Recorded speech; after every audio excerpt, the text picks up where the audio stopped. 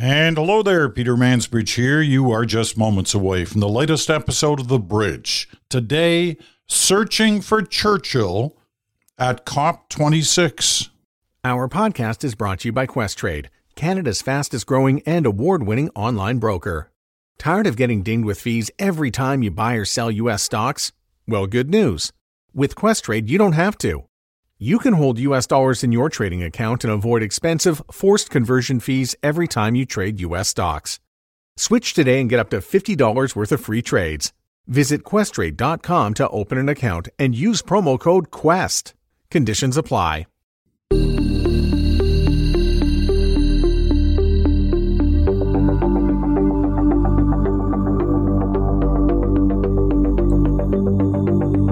And hello there, Peter Mansbridge here once again in Dornoch, Scotland.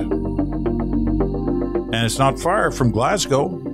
And Glasgow, of course, is home base this week for leaders from around the world at COP26, the big climate conference. And it really got underway yesterday. And the headlines across the papers, at least here in the United Kingdom, on this day, are all about deforestation. And that was, quite an accomplishment. If it's real, like anything else on the climate story, and we go back a couple of decades at different climate conferences and say, hey, this is great, but is it real? And it turns out not to be real. So is this one real? You got 100 countries, the leaders of which signed a deal yesterday, agreed to a deforestation plan. Now, keep in mind, these countries represent 85% of the world's forests. And they've agreed they will stop entirely deforestation by the year 2030.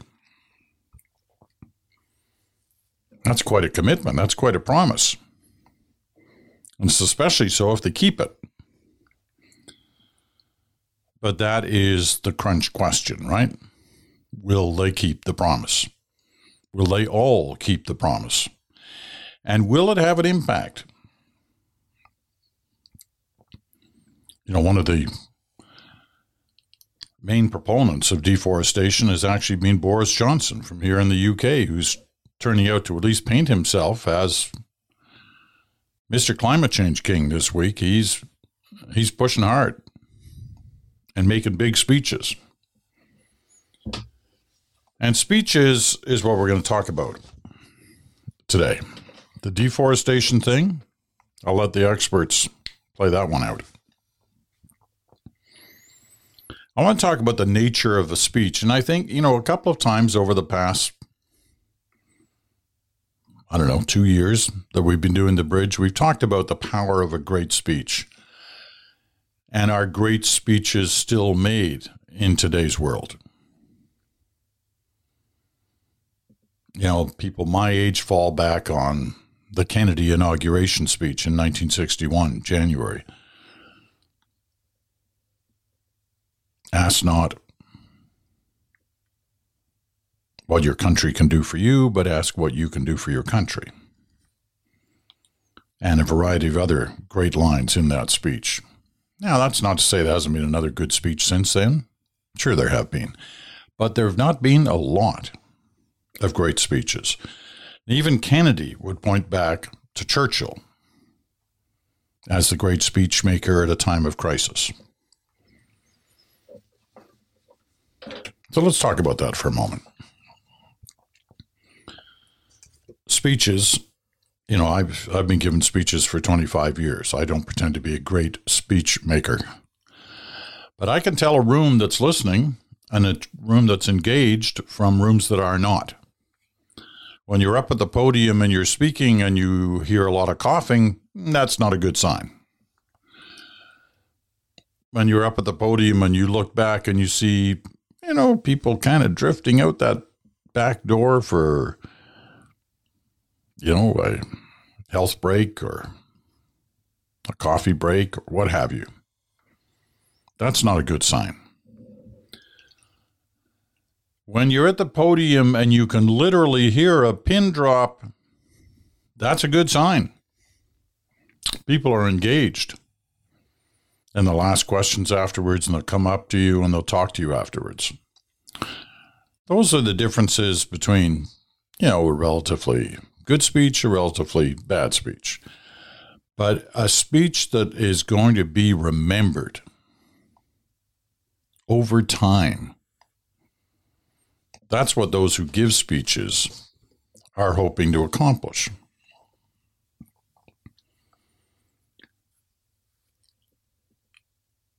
Will they include a line or a couple of lines that will live in time, long after they're gone, that people will point back to and say, remember that?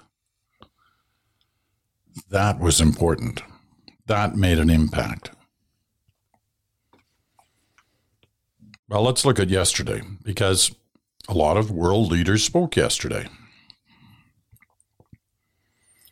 And, deep in their hearts, I am sure, they all agree this is a critical issue for the survival of the planet.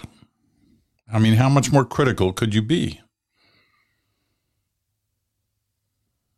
I remember in 2006, shortly after Stephen Harper became Prime Minister in Canada, he gave a speech in Berlin where he said the most important question facing the earth today, the world today, world leaders today, is climate change. Now, you didn't hear that much from Stephen Harper after that. Other things, he says, became more important, although it's a little hard to believe anything could be more important than that. But he did say it at the beginning of his term. And, of course, many other leaders have said it before and since. So let's look at yesterday once again. Who said what in terms of a speech that could last forever? You can just bet when they were pre-reading their speeches, in many cases written by others for them. But nevertheless, they're hoping, man, is there a line in here that's going to just knock it out of the park and I will be remembered forever for? The Queen gave a speech.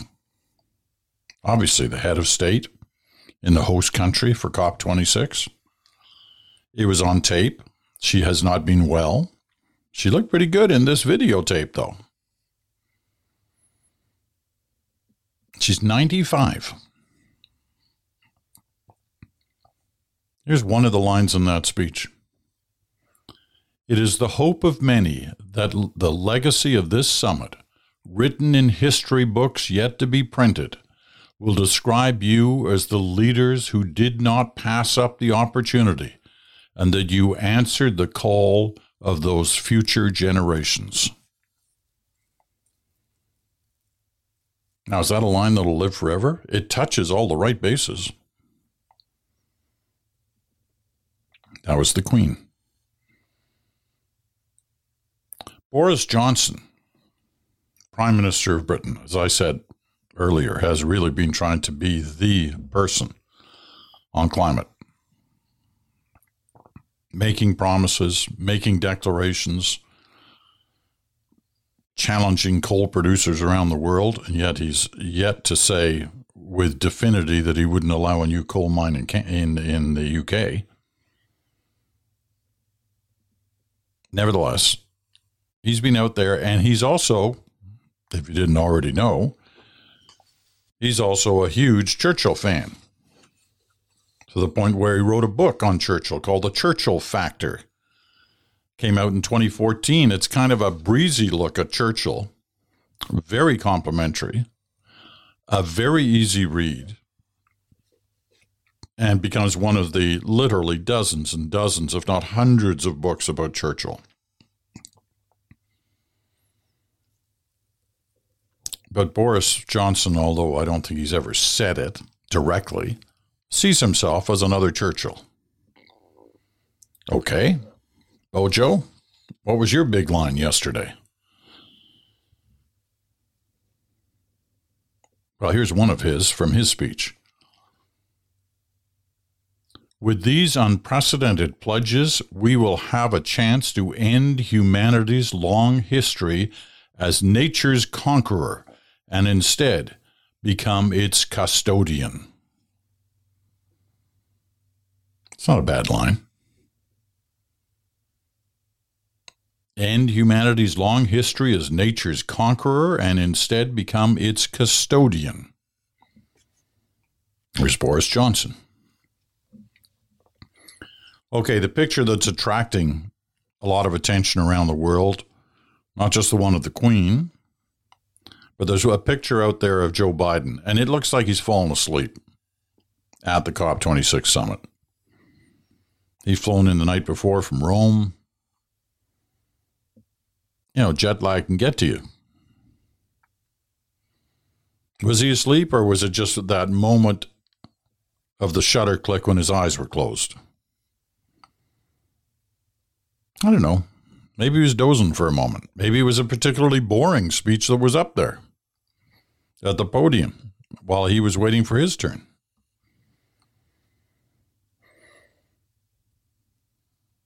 But let's talk instead about a line from Joe Biden's speech, because Joe Biden is there. Just like the others saying, could this be my moment? We have a world crisis. The eyes of the planet are focused on this summit. I'm at the podium. I can say something that could change history. So here's one of his lines. We meet with the eyes of history upon us. Will we do what is necessary, or will we condemn future generations to suffer? Okay, strong line, but, it's basically just a question.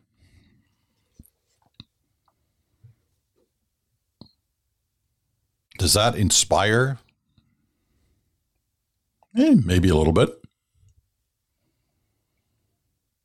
Justin Trudeau was up there too. He only spoke for a couple of minutes, and that can be really impactful if your speech is impactful. You don't plod on, you get to the point. So here's a line from Justin Trudeau's speech about the crisis facing the world on climate. Justin Trudeau says, "How many more signs do we need? This is our time to step up and step up together."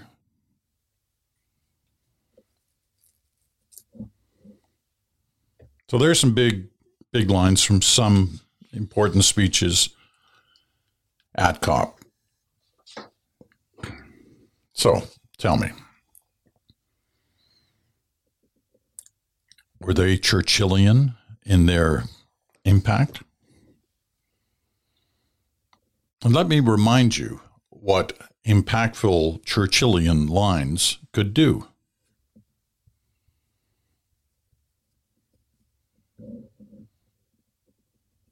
I've got a couple of Churchill lines here.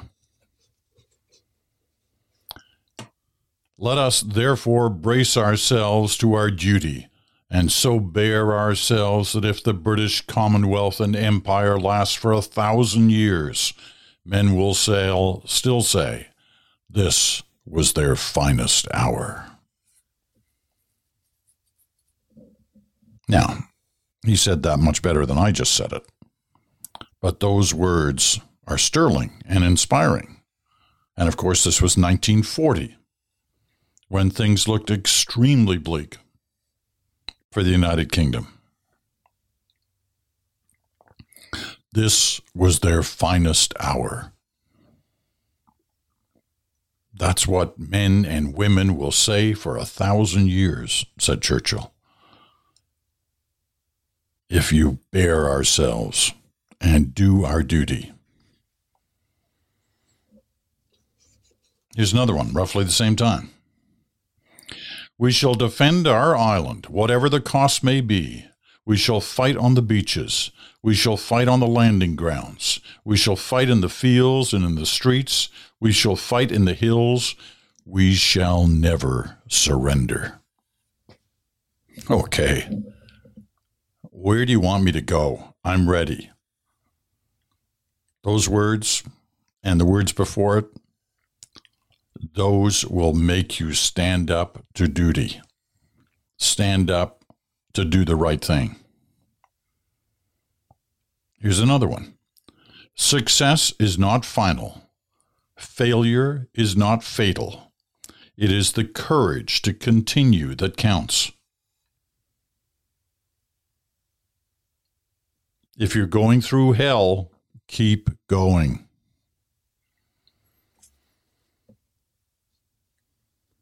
So what was it that Churchill did?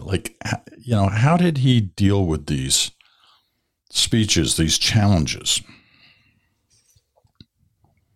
I found one explanation today when I was going through Google. Churchill used emotive language, metaphor, and powerful imagery, delivering his speeches with such authority that they strengthened the nation's resolve during the darkest of days. He understood how to use words to let the listener's imagination take over, transporting them to the scene of the battle. So did anybody do that yesterday? This is a battle. If you believe that climate change is real, and most people do, by overwhelming numbers, then this is the battle of our lives. This is the battle of our lives.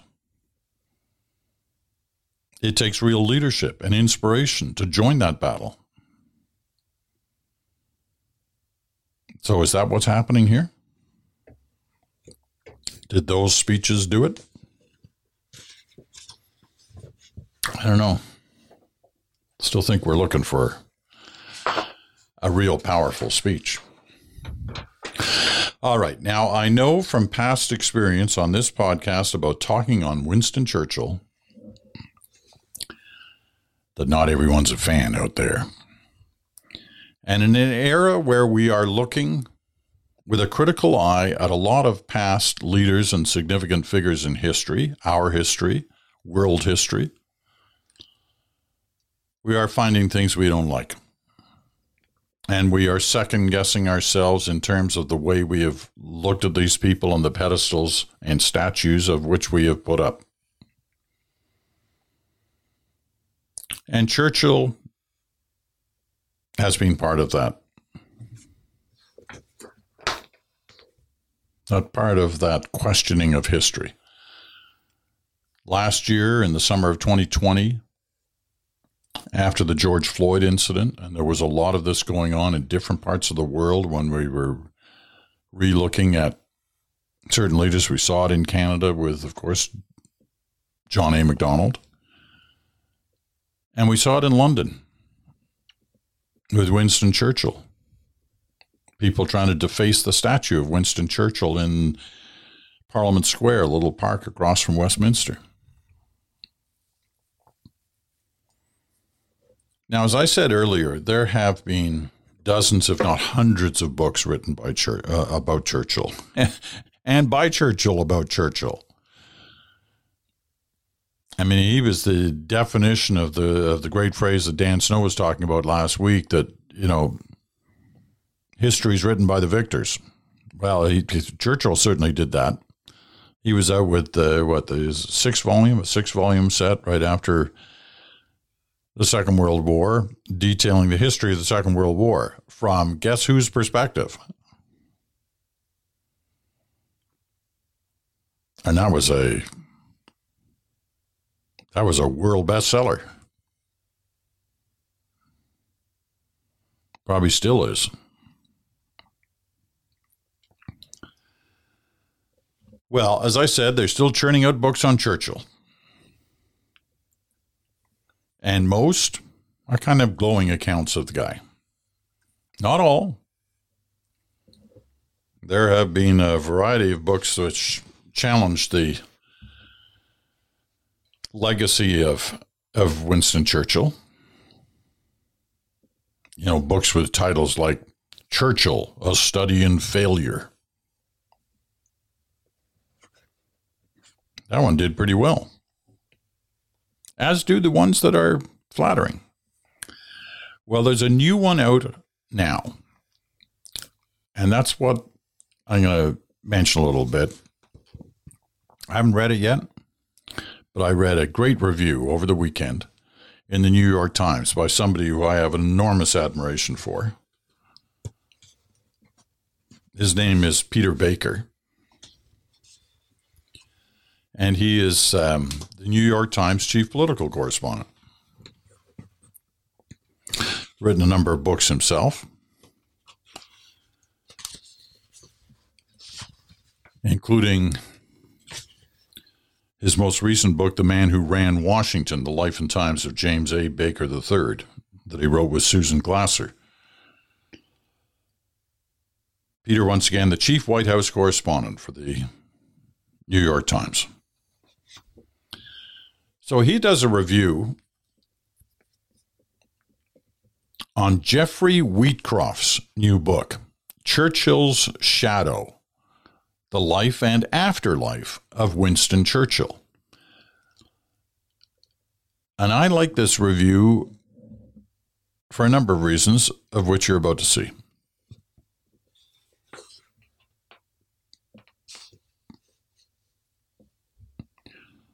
Peter Baker says, in his new book, Churchill's Shadow, Jeffrey Wheatcroft takes a literary spray can to the iconic World War II leader, attempting, metaphorically at least, to recast the many memorials and books devoted to Sir Winston over the years.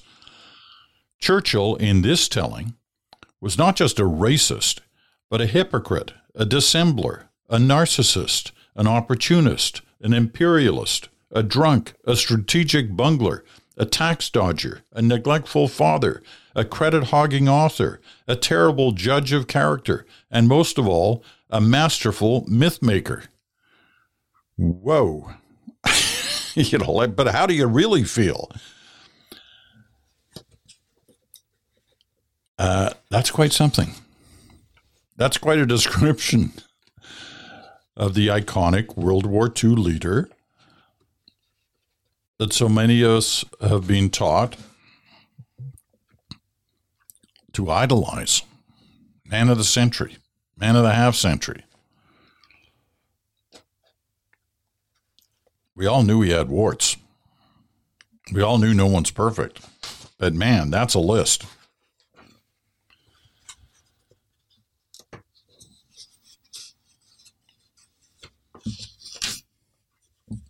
So,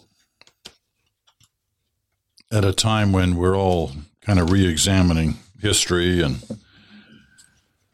when in some places monuments are coming down, this comes as a real startler. However, let's keep some things in context, as Peter Baker points out in this review.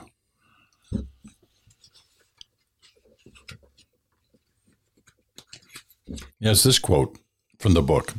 He led the British nobly and heroically during one of the great crises of history, and has misled them ever since, sustaining the country with beguiling illusions of greatness, of standing unique and alone, while preventing the British from coming to terms with their true place in the world. That's what Wheatcroft, the author, says. He writes, if I make much of Churchill's failures and follies, that's partly because others have made too little of them since his rise to heroic status.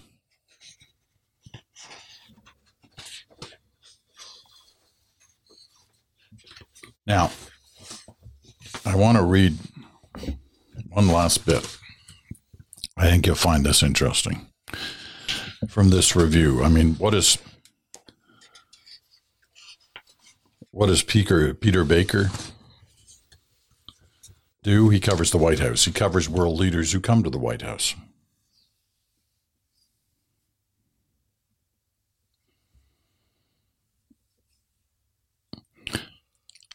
He writes this near the end of his review, where he's talking about how other leaders have patterned themselves after Churchill. Just as I was suggesting maybe some of them were at COP26 yesterday, others clearly have. you've seen it over time. You saw it with Kennedy. You saw it with Reagan, who they would point to Churchill, right? As the example that was needed.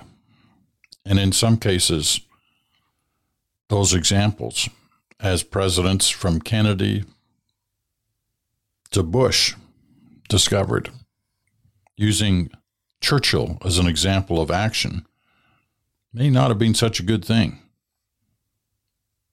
Wheatcroft argues, by embracing legend rather than reality, subsequent leaders have talked themselves into military debacles out of misguided desire to be the next Churchill. On every occasion, when action has been informed by the fear of appeasement or the ghost of Munich, Wheatcroft writes, woeful failure has followed from Korea to Suez to Vietnam to Iraq and much more besides.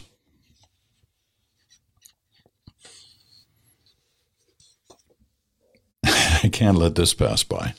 Two quick other things. I love this review. This is Peter Baker in the New York Times about the new Churchill book called Churchill's Shadow by Jeffrey Wheatcroft. Baker writes, Wheatcroft is a skilled prosecutor with a rapier pen. Churchill is not his only target. He has acerbic asides for all manner of people, including Bernard Montgomery, bombastic vanity. George Patton, barely sane. Lord Beaverbrook, here's your Canadian angle, a thoroughgoing scoundrel. Tony Blair, intellectually second-rate. Charles de Gaulle, arrogant and graceless. And Adlai Stevenson, a pious liberal.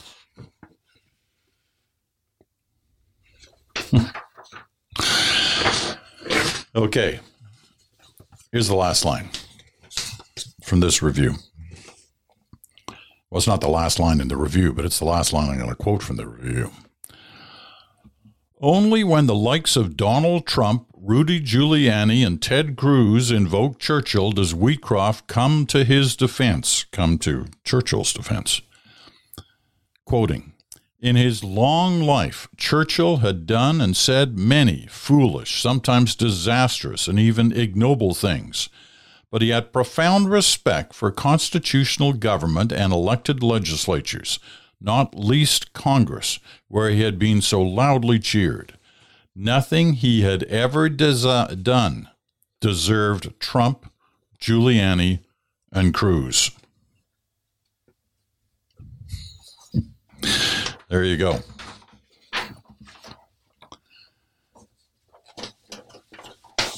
Once again, the name of the book is Churchill's Shadow. You can buy it at, I'm sure, at your favorite bookstore or wherever you buy your books. It's probably right next to that hot new bestseller, Off the Record. You may want to make sure you get that one too. All right. We have a COVID update. COVID update. And it's good news. And we'll be back with that right after this. Our Black Friday sponsor is The Economist. If you don't already know, its expertise lies in making sense of the world's most important developments. It offers completely independent opinion and analysis, giving you a balanced global view of an issue instead of a biased or politically motivated opinion. And don't be fooled by the name. It covers pretty much everything from culture to science and technology, from politics to finance and business. It's Black Friday. Get 50% off the annual digital subscription to The Economist. This gives you access to the website, their app, podcasts, newsletters, webinars, and more. It's a great offer, and we think it'll make a difference the way you see the world. There's a reason world leaders read it. We hope you will give it a try. Just visit economist.com/investor50 to get 50% off your first year, including full access to the app and economist.com. That's economist.com/investor50, where 50 is a number, for 50% off your first year to enjoy The Economist whenever and wherever you want. You're listening to The Bridge with Peter Mansbridge.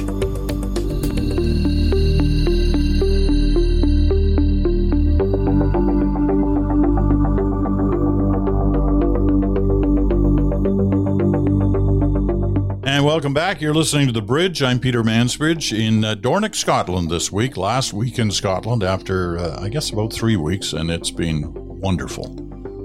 But be back in Canada as of next week. And I should tell you, I got a couple of shows that I'm going to do from here before I leave that will run next week, including Monday. I have a really special program that I want you to listen to on Monday, next Monday, that kind of launches us into Remembrance Week, if you will. I think you'll find it interesting and, you know, emotional in a way, as all Remembrance Day stories are. And then on Remembrance Day, the Bridge will have a special edition on libraries, which may sound funny to you, but the program is aired after the Remembrance Day services.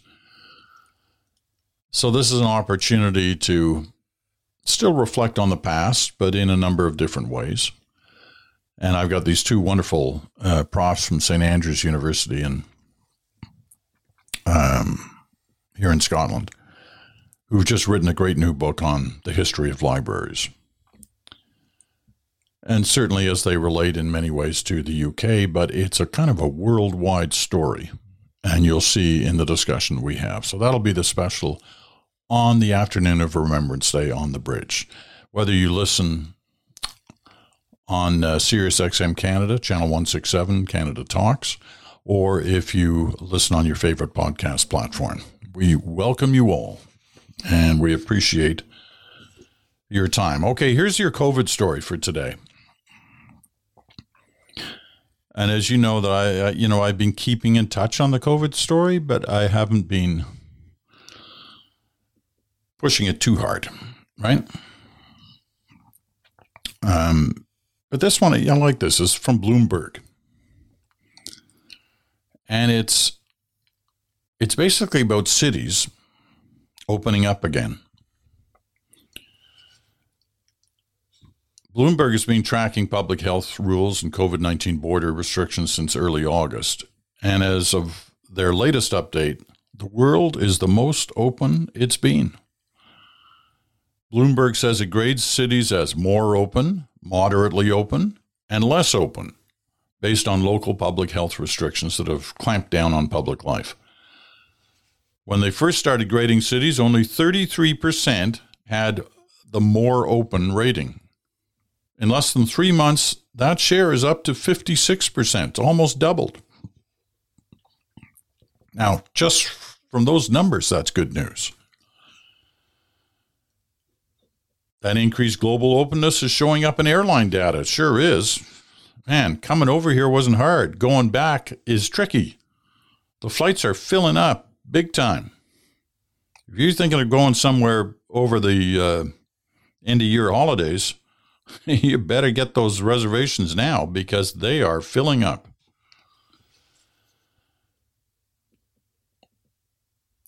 Bloomberg's COVID travel tracker looks at the volume of airline seats between the 70 destinations that it tracks. Week over week, things are headed in the right direction. France, Italy, Spain have all seen spikes in capacity.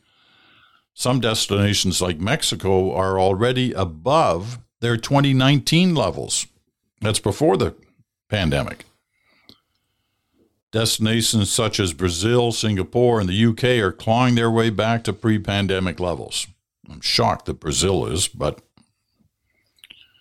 Bloomberg's done the work on this. On a recent fall weekend in Brussels, Belgium, the city's sidewalk cafes were packed with visitors drinking beer and people watching. Reading from the Bloomberg story here. Things aren't entirely back to normal. The city requires proof of vaccination to enter many places, and a spike in cases has Belgium looking at new health measures such as masking, work-from-home recommendations, and expanding the use of vaccine proof. It all underscores the fragility of the gains made since the worst of the pandemic. But the country is committed not to going back to a lockdown. I'm going to close out on this. This is from the Prime Minister, Alexander De Croo, Prime Minister of Belgium. Last year, in a situation like this, we would be locking down certain activities. What we do today is keep everything open using a vaccine proof for entry, vaccine passports. In terms of local public health measures, Toronto has been added to Bloomberg's most open cities, and Ho Chi Minh City in Vietnam as well. It's moved from least open to moderately open. But Moscow dropped from most open to least open after implementing the harshest lockdown since last year in response to a surge in COVID-19 infections. So there you go. Things opening up, but very carefully in the sense of monitoring the situation closely, but not closing down again, with the exception of Moscow. It's going to be a winter where we've all got to stay on the ball, be careful, but the light is clearly there at the end of the tunnel, and this time we can see it. So let's get there. All right, tomorrow's Wednesday. Bruce Anderson is here with Smoke, Mirrors, and the Truth. Any number of things to talk about, especially the commitments being made here in Scotland by governments, including Canada's, about the future. And can they deliver? All right, then. I'm Peter Mansbridge. This has been The Bridge. Thanks so much for listening. We'll talk to you again, 24 hours.